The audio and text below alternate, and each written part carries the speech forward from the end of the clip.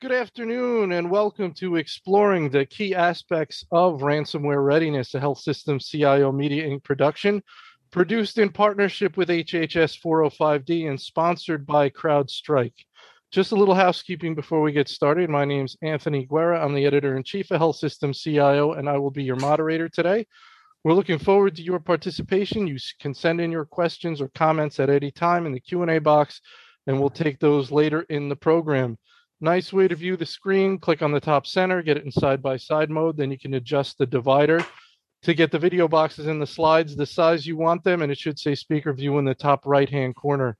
Just so you see how we're going to spend our time today, we're going to go about 35 to 40 minutes with our main panel discussion featuring Dan Bowden, VP and CISO with Centera Healthcare, Eric Decker, AVP and CISO with Intermountain Healthcare, and Drex DeFord, Executive Healthcare Strategist with CrowdStrike.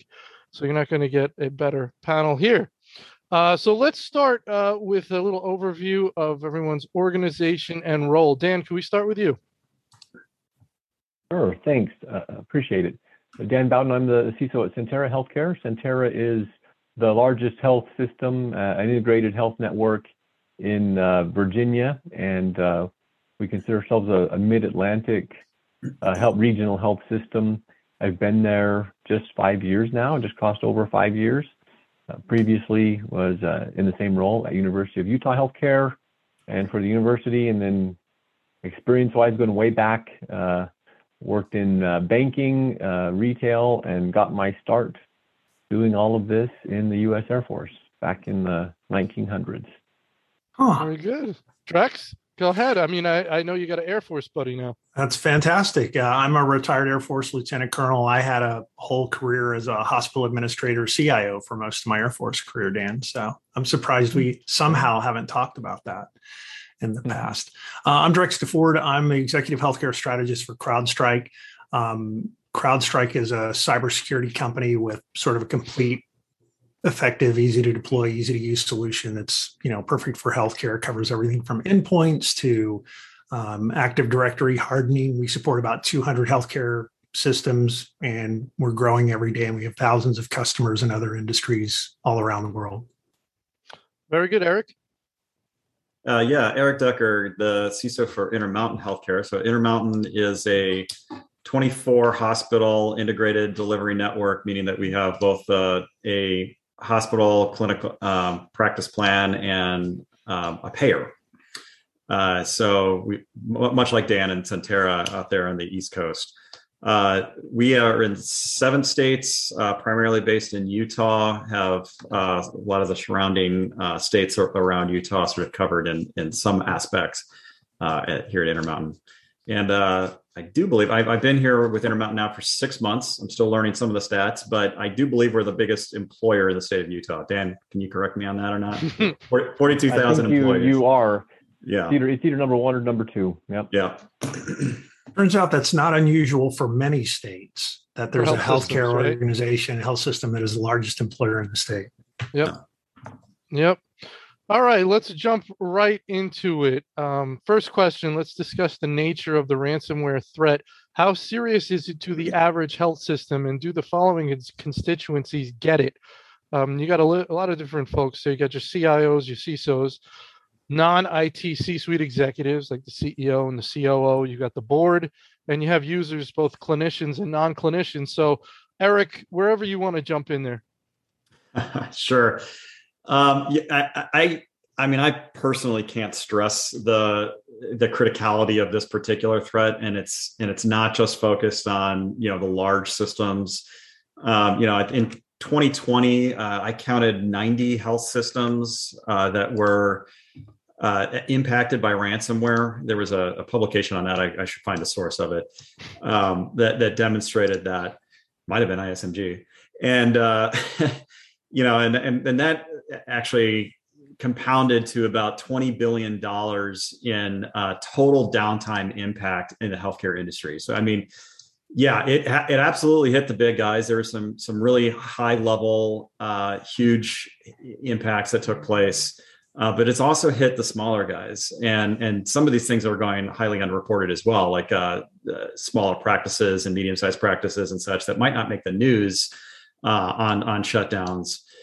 The other thing is this really isn't just happening directly to the health system. I think what 2020 has showed us and 2021 has showed us is the third party side of this, and both on how the third party can be a conduit into an organization. That's the sort of SolarWinds and CASIA kind of issues.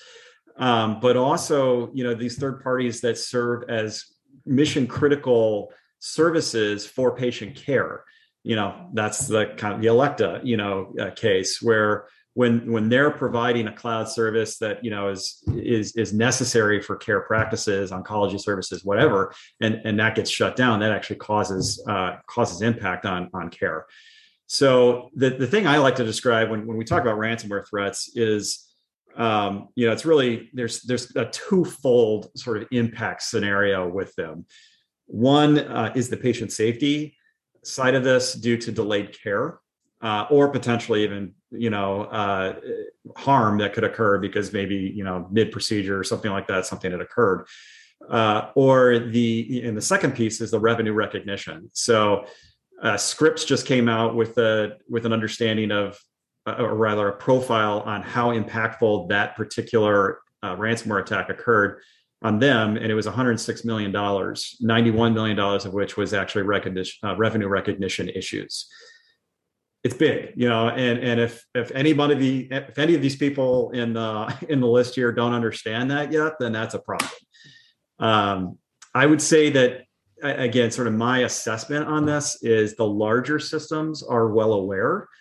The medium-sized systems probably also aware, but maybe struggle a little bit to make some headway. And the smaller systems are probably still playing a little bit of the, well, it won't happen to me, it'll happen to somebody else kind of perspective. All right, very good, Drex. Yeah, I mean, I'm with Eric. I mean, I would like to think that they get it. It's in the news every day. Sometimes it feels like it's, ransomware is in the news every day, all day long. It's kind of a thing we used to barely hear about, but now it's become a huge deal in every industry, but obviously, especially in healthcare.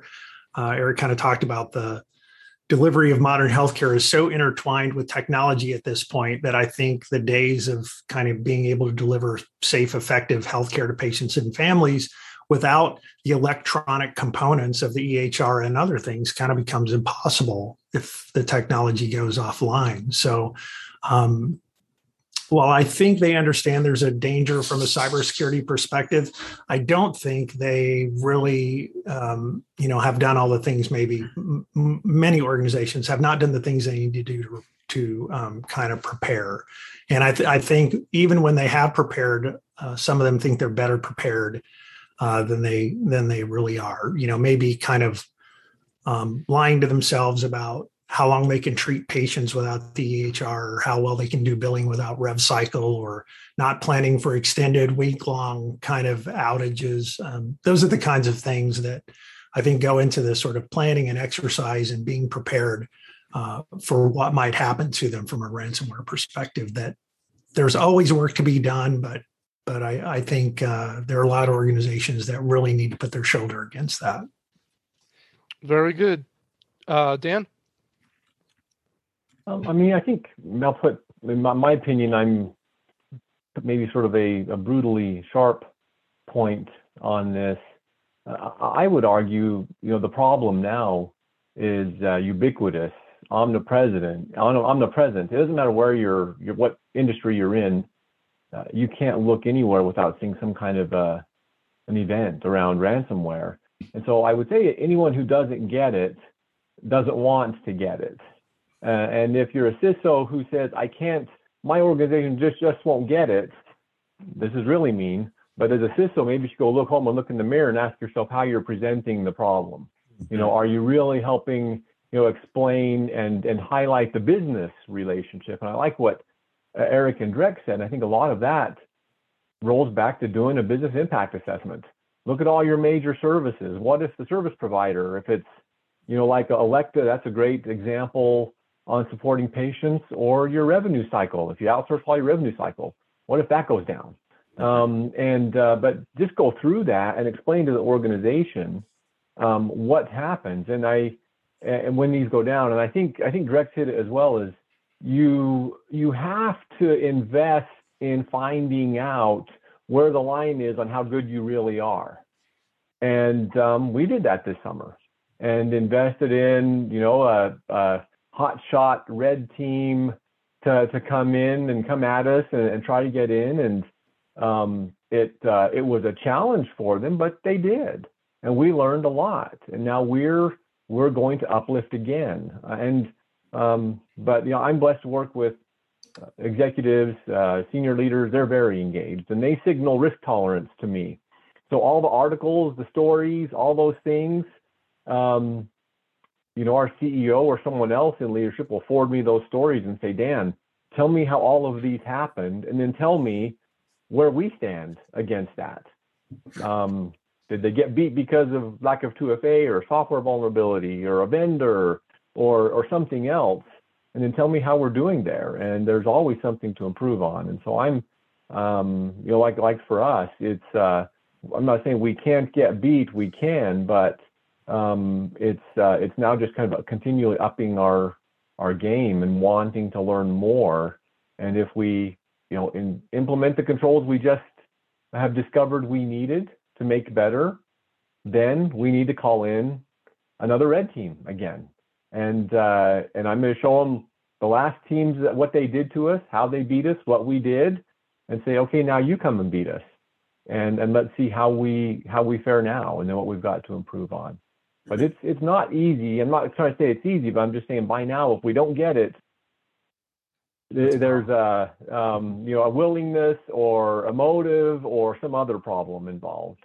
Yeah, Dan, I love what you say there. Like, and this is something I also like to state is sometimes CISOs get into this. Some CISOs, I will say, I've seen, will say things like, well, the business doesn't understand, or the business isn't supporting me, or so on and so forth. I actually think that's our job. And we can't deflect and be a victim essentially of right. the fact that the organization doesn't get it. That's actually should be a reflection on our ability to be business leaders, to explain the risks and help secure it. So yeah. This is really I think the escalation of the role of the CISO in the executive suite, right? It's not that you come at them the same way all the time, like it's a blunt force instrument that you're just trying to get them to understand. This is the really sophisticated nuance of being an executive and understanding how the other executives around the table think and how they want to hear messages and what activates them or deactivates them, and understanding how you sort of craft and compose these messages to help them understand that they need to be part of the cybersecurity team, right? And that is a level that I think there are some CISOs playing at, these two guys included, but I think there's a lot of folks that still aren't playing at that level, and that's why we hear that victim kind of approach here. Yeah, and I'll even go as far as to say, obviously, you should have a strategy that is maintained and updated, and if you don't have that in place, if you don't have a roadmap, a deck, a pitch deck, something where you've worked this through many iterations, you're shopping it around with your key executives, you're getting their feedback, got your stories, you got your analogies. Exactly. Yeah. You need to be ready, both for those formal events when you're going to be presenting and asking for something, and those informal events. In fact, sometimes those are the most important ones, so that you can be on the spot, ready to sort of respond and ask or push an agenda or something along those lines, and sell, the cyber program and the value of it. I mean, that's our job. So, and it's all around this, the ransomware threats, the data issues, and so forth. And I think some of us forget what's the C-suite and the board's number one job. It's managing risk. Mm-hmm. That's what they do. That's what they're paid to do. The CEO, all day long, every day, every decision is about upside and downside risk. And I think sometimes, back to like Eric and I were talking, there are some CISOs I've run across who They believe they're the only person in the whole company who cares about risk.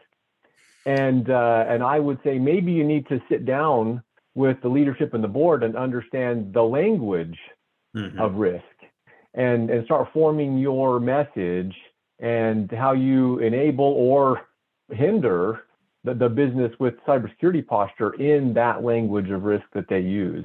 And I think you'll be received a lot better. And I just think that, I mean, just the word risk is so loaded, right? It means so many different things to so many different people. And how do we could do a whole webinar just on what does risk mean? That's really true. Wow, that's a lot of great stuff in there. We were talking about creating that deck and having that story, and there's no shortage of stories in the news about incidents that we can leverage to get that message across, right, Dan? I mean, they're coming every single day. It's what we mentioned about drowning in stories of incidents. Well, update your deck, have your top 3 items and continually refresh that, or act as an information source and send those stories around to the rest of the C-suite and say, am I right, Dan? I mean, you can leverage this stuff. You can. And what happens is you never have any idea which direction the conversation will go. It could be simple conversation. How are we doing with 2FA? Or it could be, what's our comm plan like, internal and external? And, there's been a couple of these health systems that have had prolonged outages where the conversation was me and brand engagement reading their Facebook timeline and asking ourselves, what do we want to be said? Or what do we want to say? How do we want to sound when we have this kind of event? And if I was a patient of that health system, how would I feel right now? And then internally, oh my goodness. I mean, you've got to talk to everyone and find out what do they view their stake position is in the communication and decision process. Great conversation I just had yesterday with our chief counsel. We're getting ready to do an IR tabletop, and let's talk about the tabletop. Who's there? What's their role? Are they a decision maker? Are they an observer? Are they consulted? And how do we orchestrate this so that when we go in, everyone understands their role, so that when there's a real conversation, we're in the middle of an outage, we've got to make a lot of decisions. Who makes the decisions, and how do we prioritize those dictated actions?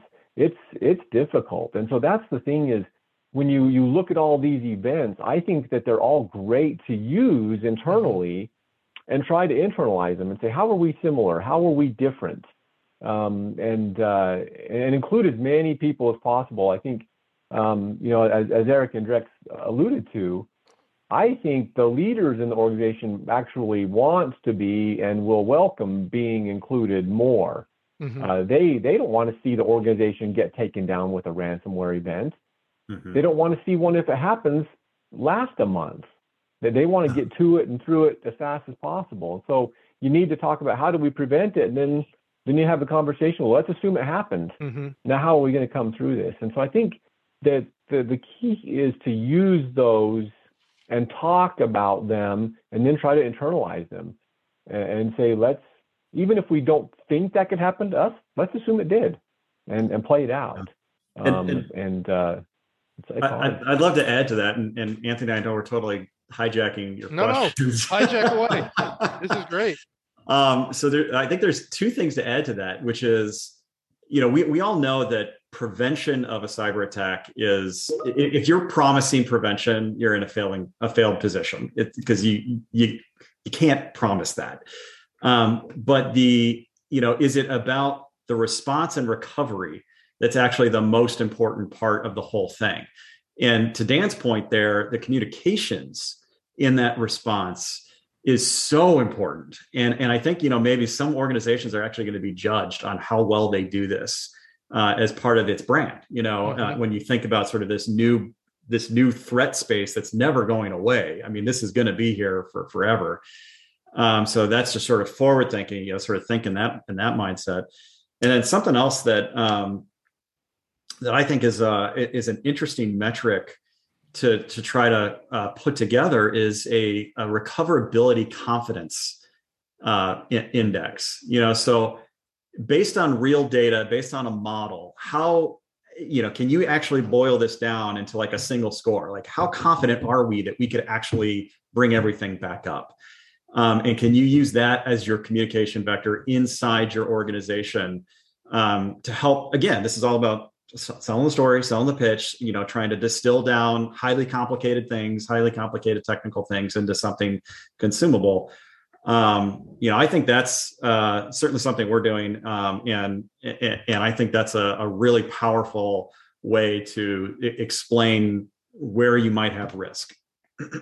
Yeah, I mean, in the spirit of everything's connected to everything else, certainly a lot of this is a responsibility of the CISO, but as you're kind of hearing us talk about this, responsibility is kind of spread across the board to other executives, to business and clinical and research leaders. They need to know and understand and be a part of this. I have a friend I asked the other day, how many people on your security team? And she said, there are 8,642 people on my security team. And what she was saying was that everybody's involved and it really is a culture here. And it's taken us a long time to get there.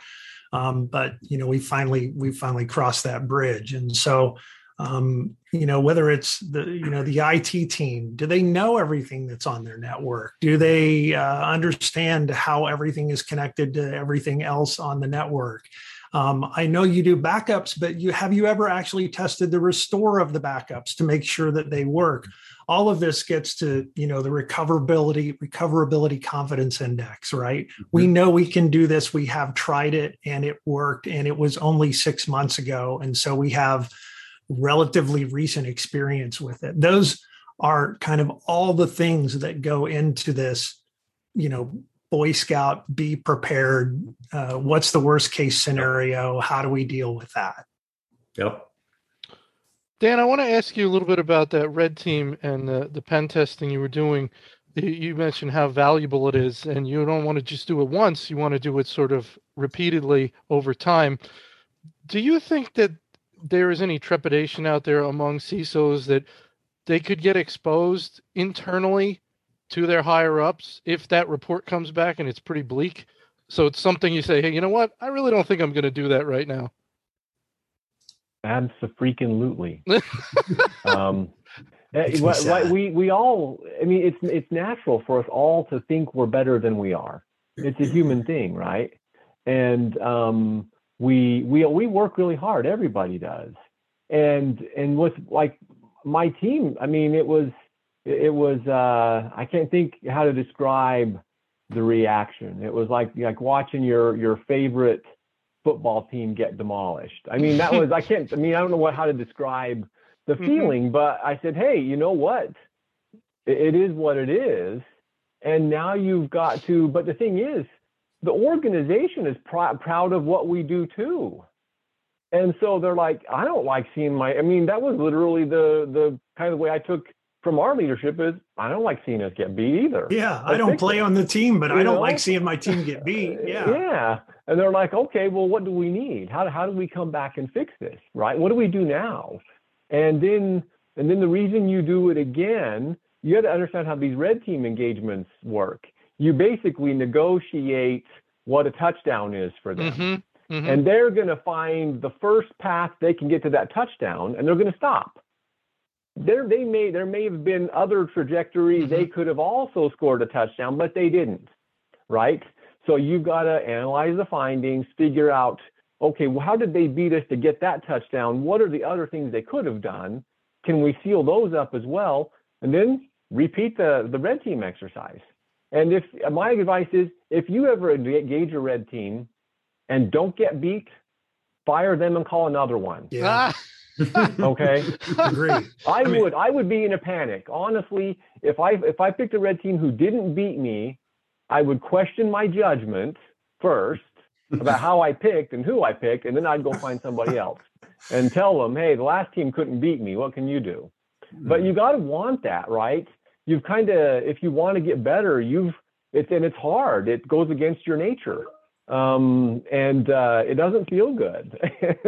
But that's the game we play, right? It's 100% a cultural thing too, right?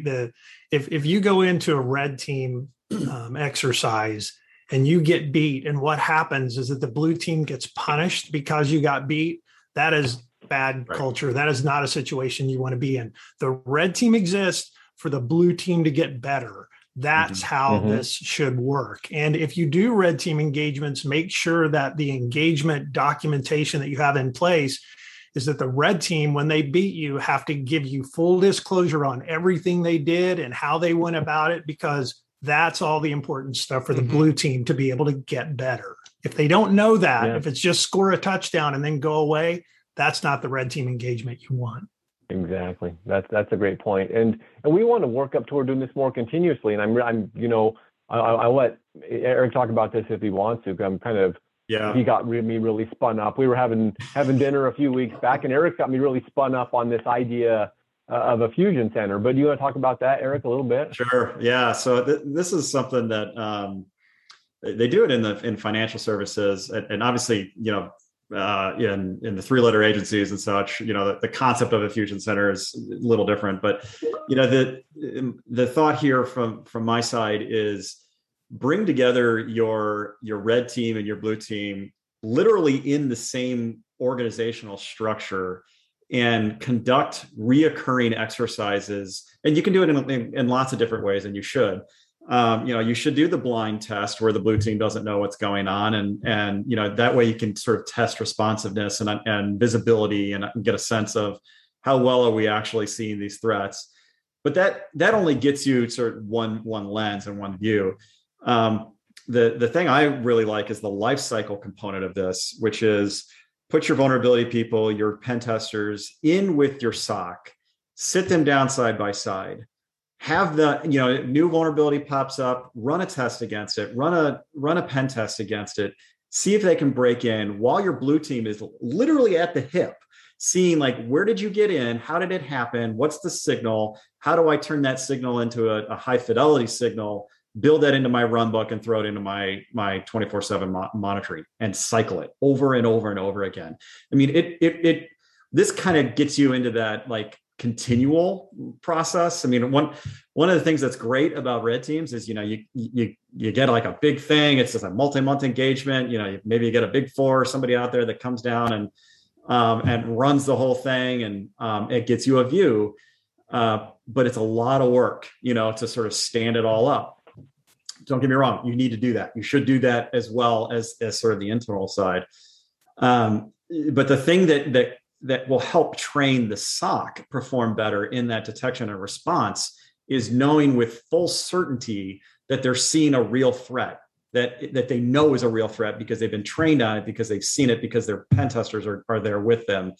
Then your action is going to be prompter, better, and so forth. So this concept of a fusion center is really just, bring the vulnerability teams, the threat hunters, the pen testers, and your SOC analysts all together in one org, literally reporting to one person, and build those processes up so that you can get into that continual lifecycle process. Rex, it's what we're talking about here. It sounds like it's going to be tough for all but the largest organizations. Yeah. Manage. What are your thoughts around that? Yeah, no, I think you're right. In a lot of ways, right? The thing that happens with red teams is that there's so much stuff that they need to consume and understand. What are the latest exploits? What are the tools? Who are the adversaries? How do they move? What are the tactics that they use? It's a lot of stuff for you to. It's a real challenge, I think, except all but the biggest organizations to maybe be able to hire red teamers that are really super on top of their game. So partnering with others is incredibly important. So I don't mean to do a sort of a CrowdStrike commercial here, but just in general, have an incident response retainer, right? If you don't have an IR retainer, you should have a retainer with someone. I'd love it for it to be with CrowdStrike, but have it with someone. And then make sure that when you negotiate the IR retainer, one of the things that you want to do is that There's a certain number of hours that may be in that retainer that's extendable should it turn out that you have an incident and you need someone to come and help you. Mm-hmm. Be sure that you can reuse those hours in other ways. And some of those are, these red team exercises or looking through documentation or doing tabletop exercises or all the things that you need to do that are the Boy Scout be prepared, kinds of things that make you better, makes your program better. And when you look for someone to do an incident response retainer and help you with this stuff, make sure it's somebody who does hundreds of these a year, not just the IR exercises, but the reality that, for us, if you've read about, breaches in the last year, odds are really good that we were probably asked to come in as part of the cleanup crew on that. And so we've seen in real life, in, the ugly underbelly of how these things really work and the effect that they have on health systems and other organizations. That's the kind of knowledge and insight that you want to have in partners that you bring on board to help you with these things if you can't do it yourself. Yeah, and I'll add to that. I think there's to Drex's point. I mean, not everybody has like their own internal SOC and so forth. I mean, that is pretty much for large organizations. But I think you could still do all of the exercises that I talked about with your managed service provider, and I think you should insist on that.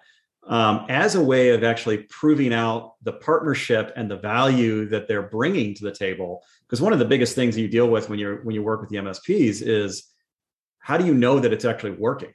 I mean, if you don't pressure the MSP, it's human nature again to sort of like let things be, and until like the moment happens, you're like, wait a second, why did my MSP not actually catch that? Mm-hmm. Well, you got to have that interchange with them, and I think you can run these types of exercises in the same context, where run the red team, bring them in, tell the MSP that you're doing it, or don't tell the MSP you're doing it. One to test sort of how well they're doing, and the other one to help them get better fidelity into the signaling. You have to do that. And there's a lot in healthcare where people do MSP, and I get it, because there's a lot of good reasons to do that, but you really have to manage that process still. You can't just say I outsourced it and then walk away. Agree. You don't, back to the risk conversation, right? You can't really delegate risk, that kind of risk, right? You can delegate risk like with insurance and maybe get some money if something happens, but that's still not delegating the risk of like your reputation and impact to patients and families. So you're right on the money, Eric. Dan, anything you want to add there? No, nothing really big, but just to kind of nail home that point of it's that validation cycle. And that's why I said, Eric got me so spun up on the Fusion Center concept, because we talked to our red team, we went over their whole report, they published everything, and then we sat back and went to our SOC and the analysts and said, okay, this is where we think the breadcrumbs were. What did you do? Did you see the breadcrumb? And then what did you do with it? And we did. To Eric's point, we said, hey, you know what? Some of the signal was there, but for some reason we didn't shine enough on it. It was lost in the 10,000 alerts that we got, right? Or something. It was. Like that, right? It is a fidelity thing Eric talked about earlier. Mm-hmm. Yep. And so that's the thing. That's why I saying, I started talking with Eric about that and talking to my team and saying, all right, that budget. So we budgeted a bunch of money next year. We're still going to bring in an independent red team, but at the same time, train up some people so that we can start. How do we do those day in, day out cycle of exercises and saying, hey, I think I just got in. This is how I did it. Did you see that? And so but it's hard, right? You got to keep wanting to find problems. And I think that's at the root of a lot of the cybersecurity problem all around is it's not in our nature to want to find problems. And that's the big challenge. Dan, do you think, is it possible to be doing these tests and not be doing the correct things afterwards to get better? What's the key to using these tests to get better? I think the one, acting quickly, right? And so it's they say bad news doesn't age well, right? The longer you let it go, and so if you don't act on it, I would argue sooner or later you're going to get beat that way. And so that's the key thing is when you learn something, act on it quickly and get the organization engaged. And like I said, we've got leadership, we've got IT, I've got the CTO, and all of us are talking about what are the suite, the solution set, what is it that improves our posture, and how quickly can we get that done? And then how do we validate and test again? So we're already saying, how quickly can we get these things in place to call back a red team? So you've got to act quickly. And I think that's the gap, that's the problem. A whole bunch of organizations, I mean, who hasn't kind of come in and read a report about anything, a maturity assessment or a pen test? And then you say, okay, well, what's the status of the findings? I don't know, that's 6 months old. After 6 months, it's already, the world changed. And so that's the problem. You have to act quickly. And if you're not going to act quickly, then that maybe you need to have that conversation ahead of time and relay what you're doing. We sat down. I had a board meeting, audit committee meeting in May, and said we're going to do the red team test, and we did it. And then we circled back with them in September. This is what happened, and this is what we're going to do. And so there was already they knew, okay, wow, this will be interesting. We'll learn something. And then September, what did we learn? Okay, now what are we doing about it? And then December, we'll go back and report. This is where we are. Yeah. And so but that's the thing is the courage to put yourself out there, telegraph, hey, I think there's a problem here, or there could be, and we're going to go look. And if we find it, this is what will happen. But that's the challenge is just being willing to stick your neck out and telegraph what's happening. And if I think you'll find there's more support in an organization than you think. And their words are worth more than my words. Our CEO, COO, CIO, everybody's used to hearing the CISO chatter, right? And after a while, that's just Dan talking again, blah, blah, blah. But if they hear it from the CEO or our chief diversity officer, and very popular person, our company put a cool thing out on our workplace site about cybersecurity. And that was awesome. I loved it. And, but that carries, it carries a completely different kind of influence in the organization. And so I think that's why you telegraph these things and let people know what's happening. All right, very good. Let's get into some of the specifics regarding ransomware preparedness. What can be done in an automated fashion with AI, for example, and what's supposed to be done manually? Everybody touched on that point of getting the signal through the noise. It's not a question of not getting alerts, right? It's a question of what's meaningful and not getting lost in it. You've got these sort of elements I wrote down here, but I'd like to hear everyone's thoughts on this question. So Drex, I want to start with you on this one. Yeah, sure. I guess I would start by saying, I think that, sometimes this is where traditional antivirus kind of falls short.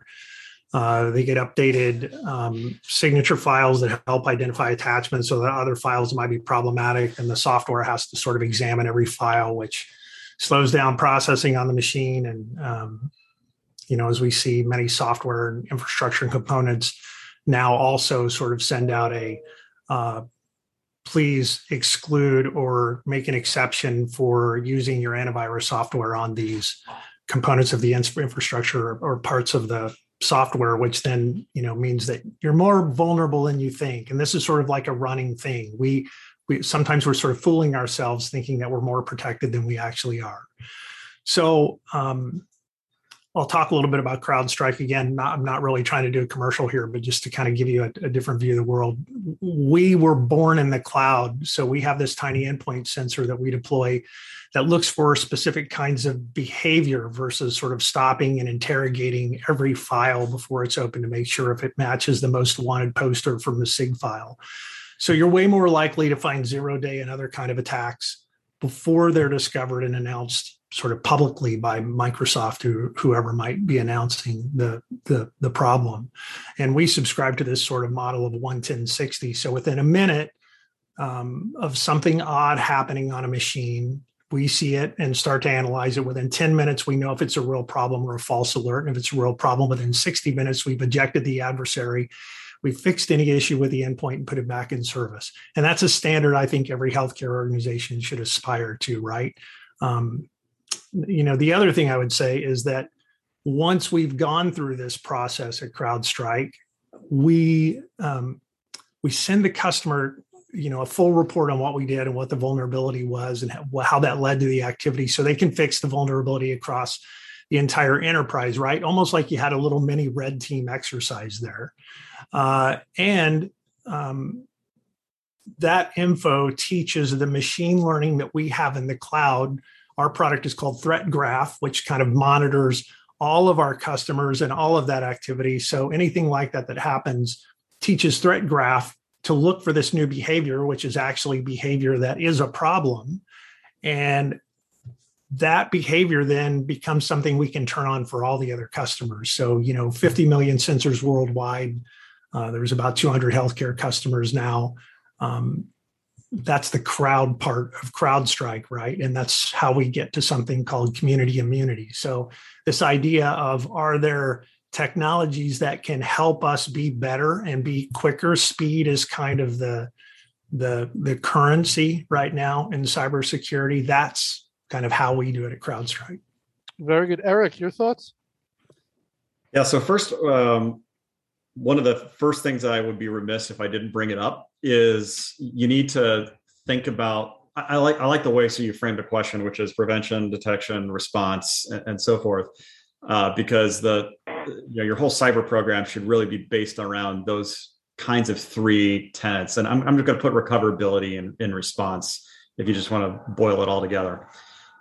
So there is if the folks on this webinar haven't heard of the 405D program and they haven't heard of the Health Industry Cybersecurity Practices, or HICCUP, I'll put the link in the chat. You need to look at it. What we did with this publication, it's a public-private partnership with Health and Human Services. It was born from the Cybersecurity Act of 2015. So Congress directed healthcare and HHS to build practices to help manage and mitigate, the threats that the healthcare is facing. So we posited 5 threats that everybody faces in healthcare and 10 practices, upwards of 89 sub-practices, stratified across small, medium, and large. So it's really kind of a how-to guide, how you practically manage, those 5 threats based on the size of the organization that you are. So if you dig into that, it's 4 volumes. It can be kind of big, but it's got slices just for you. That would be step 1. I love everything that Drex has talked about with the AI and machine learning and such that CrowdStrike is doing. I've seen it before. It's really effective. I think one of the early phase items, on how well are you actually ready for ransomware is to consider your whole program and the vectors that these threat actors get into your environment and how they move through it. The thing that I still kind of do hate the term ransomware. I'm getting used to it. The thing, the reason why I don't like it is because it implies it's just malware. It implies I click a link and suddenly my entire health system shuts down. That's not what's happening. What's happening is human operated attacks where they are taking this malware after they get into your environment and weaponizing it and deploying it. It's like the late stage of the attack is when this actually gets out there. You can do so much ahead of time to actually curtail it as long as you actually look at it from a full attack chain lifecycle. So really suggest that you do a ransomware assessment, specifically a ransomware assessment, and start with what are the threats and how, what are the threat actors that are out there that break in and do these things? What are the vectors that they use? It's going to be the phishing attack, it's going to be the VPN, it's going to be your third-party conduit, it's going to be, if God forbid you have RDP open up to the internet. If you do, turn that off right now. It's going to be all these different vectors that they are going to accomplish. And you can easily see this just by going into the news and reading about, how the attacks have occurred. Yeah. Then you marry that up against your practices. Take Hiccup, take those 10 practices. We actually lined up in Hiccup a spreadsheet that shows you the ransomware attack and the practices that mitigate it, either it directly or indirectly mitigates. And if you have, and then do a gap assessment against those practices. If you have a gap on something that directly mitigates a ransomware attack, that's your priority one. That's what you should be focused on to help defend and get to this. Could be your SOC or your monitoring, your managed services. Could be two-factor. It could be, any number of different things that is a problem. And then your indirects are your step 2, 3, 4, and 5. And you conduct all of that, and you're going to get better. Automation. Something I learned a long time ago, you can't automate something that hasn't yet been standardized. If you don't have a practice that is repeatable and consistent, automation isn't going to do any damn good. So, make sure that you understand your process and exactly how this stuff is going to go. Make sure it's consistent outcomes. Then you can get into these SOAR technologies and things like that. You can go hog wild, and you should, because you'll never have enough hands on keys to actually do the work that's necessary to keep up with how these threat actors are out there. Very good, Dan. What Eric just covered is gold, and you really a whole bunch of smart people worked with Eric, and Eric was a huge leader in getting this published, and it's just there to be consumed and used, and it's applicable and it's practical. It's not challenging work to consume, but when you look at these steps and what there are, you'll learn after a while that you can start measuring maturity in these 5 points. What are preventive controls? That's outlined for health systems in the 405D documentation. What are detective controls? The preventive controls, we'll throw one out, 2FA. Detective, how do we monitor for anomalous behavior? EDR technology. How do we find events?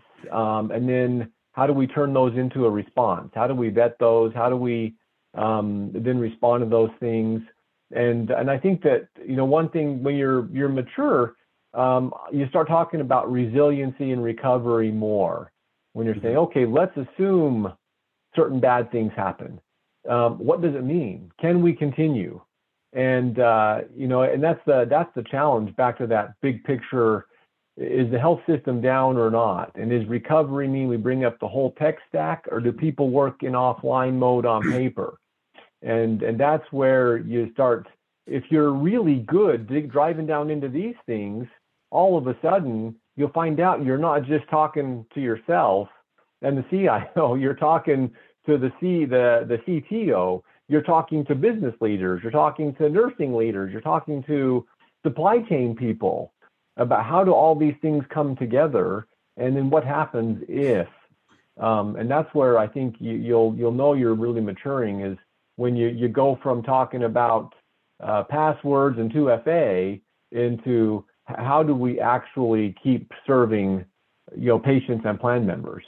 How do we keep things back up? And so I think that that's the challenge, is understanding those things. And there is no I guess the good news or the bad news, depending on how you look at it. There is no finish line for us, right? It's just we get to a point and then there's somewhere else to run, or we find that something wasn't as good as we thought it was. Right. Or the threat actors get better, the red teams get better. The red team we dealt with showed me a few things I didn't know had evolved on tactics and some of their methods. I was like, oh wow, you guys have that now. And And so, but there was one in particular, I just didn't see that coming. When they told me what they did, I'm like, yeah, but such and such would have stopped that. No, it didn't. And when they walked me through it, I was kind of surprised. But and I'm an old guy, so right. So I thought I'd seen everything once by now, or been beat by it once at least. But that's the thing is, you got to continually cycle through these things, and that's I like in what's laid out for health system teams, IT teams, security teams in the 405D documentation. It shows you these things, and then it shows you what the next thing is. What are the simple things? What are the medium things? What are the hard things to get done? And so I'm still, whenever I'm in a group with a bunch of healthcare people, I ask who's heard of this, who's heard of HHS 405D, and I'm every time if someone doesn't raise their hand, we try to have a conversation and draw some attention to it. Thanks for letting us jump on that a little bit. Yeah, very cool. I'm picturing these top red team folks would be pretty cool to hang out with at a party. Am I right, Dan? No. They'll just scare you. Yeah. No, or they just can't. They describe how they beat you, and then they spike. Pick up the ball and spike an end zone and say, "Is that kind of feeling?" It's like no, it's. There's nothing fun about those guys, right? So. Interesting characters, I bet. There is so much more I would love to talk about, but we do not have time. So what I want to do is I want to get a final parting thought from each of our guests, and just put in your mind you're speaking to a CISO or a head of security, could be from, let's say, mid-sized to large organization, and they're concerned like everybody else, and they want to make sure that they're doing everything possible to be prepared. This is someone who cares about doing their job well, but they're nervous. So, Drex, let's go with you first. I mean, short and sweet. You've got a ton of great advice today from, a couple of practitioners who have taken more than their fair share of beatings. And so go do the 405D thing, understand what's happening out there, the practical. It's overwhelming. There's so much stuff that you could do, but to have it in a format that allows you to sort of walk through it and think about how to box it and decide how to make the work happen and in what order is really huge, especially at small and mid-size health systems. The other thing I would say is if you don't have an IR retainer, do an IR retainer. You want to make sure that you are at the front of the line should something happen, and that you have somebody who can come and help you when that happens. And the last thing would be exercise, right? This is all about not panicking in the moment when something is happening because you've done it in an exercise motion. You don't want to be Googling ransomware help the day of an attack. Right. Yeah. Okay. Eric, your final thoughts. I'll try to give a couple here very quickly. Definitely agree with what Drex just said. Put your crisis management plan together. And in that crisis management plan, don't think about it just as IT, or just what your incident response team is going to do. It's an organizational response. How are you going to respond if you get hit with a ransom? Who makes the call? Who makes the decision that you're going to shut things down? What's your response action look like? And then, as Drex said, execute, tabletop it, exercise it and run through it. That's one. The other one is I like to talk about change the language of how we describe risk in this field. This is a little bit of a precursor. Within 405D, we are working on another publication, which is cybersecurity as a component of enterprise risk management. What I can tell you is, the business doesn't get what CIA means. We do, confidentiality, integrity, availability. That's very esoteric to us, technologists. What they do get, though, is impacts to patient privacy and confidentiality. Like if I have a breach, they lose data. Oh, yeah, that's a problem. They definitely get patient safety and whether or not the ecosystem is going to be available to conduct business. And they absolutely get revenue recognition. If you can't bring in the money, you can't run the business. If you can boil up your cyber risks into those three things, you're talking enterprise risk now. And you can even add like 4 or 5 if you want. Like if you've got big growth, strategies, the growth side of that risk could be complexity or increasing a footprint and things like that. But ultimately, build your risk model to help support that, and you're going to be in a lot better position to have the conversations with them. Very good. Dan, we'll give you the last word. Thanks. I mean, along with what Drex and Eric were saying, I think that, understanding how you're going to telegraph your plan to leadership, work on that every day, rehearse it and practice it every day, learn to tell the story of your program, and then with that, find good peers that you trust sharing with and who will share with you. That does a lot. Eric and I have a couple of different, kind of collaboration groups that we work with, and some of them we have formal meetings on the calendar every month with other really good CISOs. And then Eric and I work in health systems that are very similar to each other, the way we're structured and what we do. And even though maybe we run the programs a little bit differently, we learn so much. I learn so much talking to my peers, but it helps me better formulate my story. How do I explain what the risk is? Is it really a risk? And if so, how do I get more attention for it? And that's that problem we have, is how do we get enough, maintain our technical and kind of our tradecraft very well to know about the threats, but then also develop the acumen and understanding to speak about risk in the terms that the other leaders in the organization do. Excellent discussion today. Like I said, lots more we could have talked about, but we have to respect people's times.